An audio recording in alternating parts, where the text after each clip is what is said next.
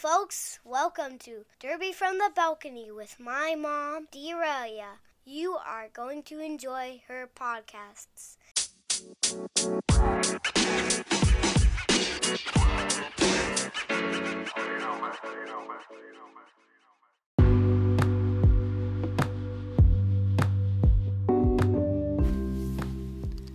Hello, D'Aurelia's back, and I have topics to talk about. The first one I would love to talk about is my two favorite NSO positions. Drumroll. Penalty box wrangling and penalty box timing or penalty box manager.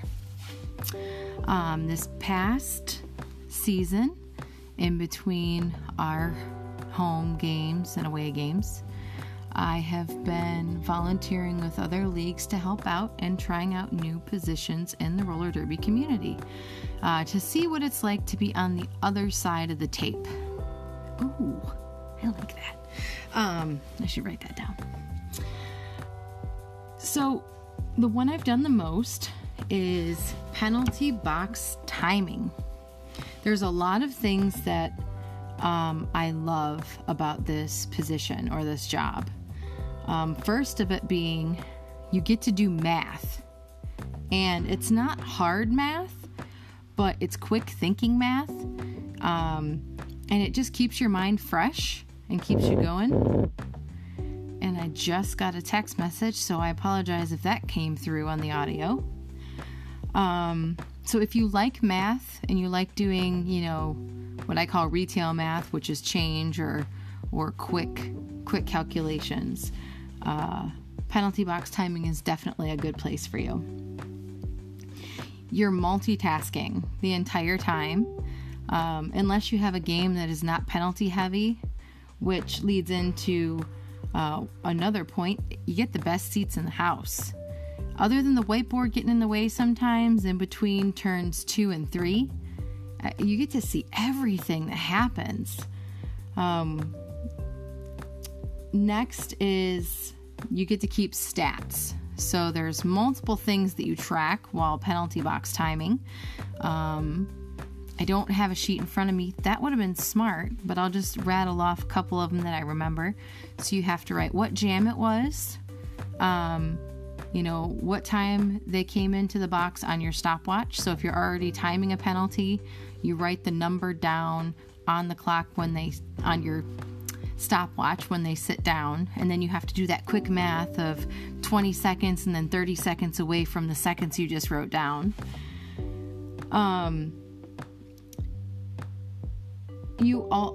It's okay, maybe this is silly, but I really enjoy trying to time a perfect penalty.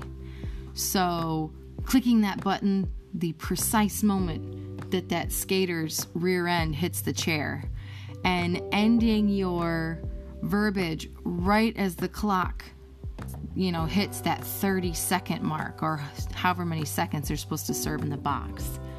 So, when there's 10 seconds left in their penalty, you would say something like red 2-0 stand, and you're watching the clock as it ticks away. And then you try your very best to say red 2-0 done, right as the clock ends. And some of these NSOs who've been doing it for a while, it's actually really impressive to see how in tune they are with what a second feels like, or what 30 seconds feels like. I mean, they don't even have to look at their stopwatch half the time. I'm watching it, listening to them, just thoroughly impressed with how precise they are, how calm and consistent their, what's the word I'm looking for? Well, when they call the directions to the skater, when they're saying red 2-0 stand, there's almost this rhythmic cadence to their voice. Red 2-0 done. I don't know. It's just very enjoyable for me. And maybe more people would enjoy doing those NSO positions more instead of just going, man, I don't get to cheer. Being an NSO is the worst. You don't get to cheer for anyone. Well, you know what? You're right. You don't get to cheer. You are a neutral party. But if you enjoy the sport and you enjoy the game and the people on the teams, you will enjoy being in the penalty box. You know, I very much enjoy timing in the penalty box when I'm volunteering for two teams that I very much enjoy or that I have a lot of friendships with. So, you know, it's fun for me when your friends are coming into the penalty box kind of making faces at you. And, you know, as an NSO, you're not really supposed to engage that much into the character play as they're coming in. But, you know what, even in those serious games, I think it helps not only the skaters on the track, but it helps the NSOs to have fun when, you know, you're that face that they see when they're coming in to serve a penalty for not following the rules, for not doing what they're supposed to do, especially if they visit you frequently. There tends to be time for a little bit of back and forth conversation in there, or some winks or what have you. Granted, I am not a WFTDA NSO, and I do take these positions very seriously, but the league I play for is not a WFTDA affiliated league. So, you know, I find that sometimes NSOs are smiling a little bit more maybe than they should in some of our games. And anyway, that's a whole nother topic for another day. So we said math, multitasking, statistics. Statistics are so important for both teams. I personally enjoy digging into the stats that you get from games. So I find it very, empowering to know that I'm one of those people in the penalty box keeping track of all these statistics, so that when Red 2-0 in the next couple days is like, oh man, I really cannot remember what my third penalty was. I don't know what I did. I don't know what I did to earn that penalty. You know, and you ask your team and nobody's like, oh, I didn't see it. You know, I don't remember. You can get those stats from your NSOs and be like, oh gosh, yes, that's right. It was a stop block. Okay, I remember what I did in that moment. All right, so I need to work on making sure that I don't do this, or I need to make sure that I work on doing this instead. So statistics, you know, are very helpful, not only for strategy, but they're helpful to the skaters too. So that way they, and the officials, you know, hey, whenever we have, you know, this official as our head official, you know, they tend to call forearms, you know, a lot more frequently than, you know, this head official. So, you know, we might need to adjust our playing style a little bit to make sure that we're staying extra clean, so that we're not, you know, giving the impression that we're committing, you know, this penalty that the officials are very good at catching.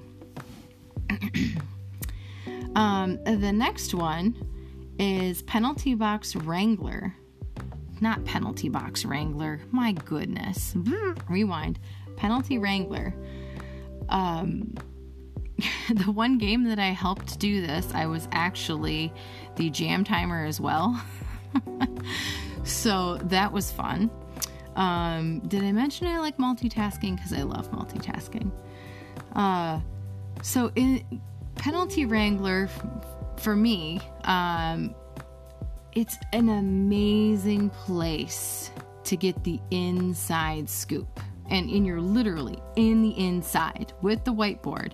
I know you don't have to have a whiteboard in the middle, but goodness gracious, I hope we never get rid of the whiteboard in the middle, because I would, being a penalty wrangler in the middle with the whiteboard is just like, I don't know, it's one of those things that just defines a roller derby game. Like, you don't go into any other game and see a board like that. But you get to walk around in the middle of the action.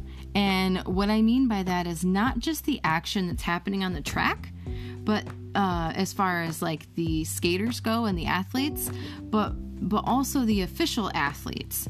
and the NSOs, listening to the communication between the skating officials and then the non-skating officials, and then also being able to listen to the strategy talk between the teammates on the track. I mean, you get so much insider information being a penalty wrangler. And not only that, but you get to see a lot of times how these officials are interpreting or are calling these penalties. I know it really helped me to clean up my game the last season that I played, volunteering to NSO, because I got a whole different perspective on what it looks like when you're committing these penalties. You get the inside scoop with the infield conversation. Oh, great, I got another text message. I already said the strategy talk. You get to communicate with the penalty box. So I like to make sure as a wrangler that I check in, I write down the penalty that the official calls out, the number and what it is. So the number of the player and the letter. And then I also hold it up and make sure that not just the penalty box knows what it was, but I try to hold it up as long as possible, so that way everybody has the statistics that they need to make sure that we have the proper paperwork. I don't know why, again, I'm so driven to make sure the paperwork's correct. Maybe it's the retail store manager in me. I don't know. I like checking boxes. I like making lists. I like things to be neat and organized. Obviously, my brain is all kerfuffled and I still can't speak very well, but that's just who I am. So I guess the big thing I'm trying to say here is, the biggest thing that I hear is, I don't want to NSO because I'm not going to get to cheer. Don't focus on what you can't do. Don't focus on the can't. Embrace what you can. Take these positions, read about them, ask the other NSOs why they commit their time to make sure that you have a game on game day. What is it about these positions that brings them to the field every game day? Because I'm here to say it's not that they wake up and say, I want to make sure that this team has a game today, so I'm going to go volunteer my time because I love these people so much. Yes, NSOs volunteer their time because they love the skaters and the athletes and the team and the roller derby community. But there's also things about these NSO positions that these non-skating officials love and enjoy. And I believe it's because they focus on the can instead of the can't. They embrace who they are. They embrace what they're good at. And they embrace what they enjoy. And there's so many things about these positions that I enjoy. And kind of like Mike Rowe, I'm from Dirty Jobs. Well, these aren't dirty jobs, but I am so excited to keep trying. To try different positions. I can't wait to learn how to do the scoreboard. Oh my gosh. How cool would it be to be the one sitting in front of that scoreboard? You get to pay attention to the game very closely. I mean, in scorekeeping, you're communicating back and forth with the refs that are on the inside. There's announcing. Oh, we already know how much I love being behind the microphone. Jam timing. I'm going to get into all of these different positions. Probably one or two at a time. So at this point, I'm going to wrap it up again. And remember, don't focus on the can't. Embrace the can. Just because you're not doing something anymore or you can't do something anymore doesn't mean that there aren't other things out there for you. This is Deralia. Until next time, you can find me on Facebook, Instagram, Twitter now. I'm still trying to figure out Twitter. And you can send me emails to derbyfromthebalcony@gmail.com. I will see a lot of you soon and hope to hear from some as well. Have a great night. Bye.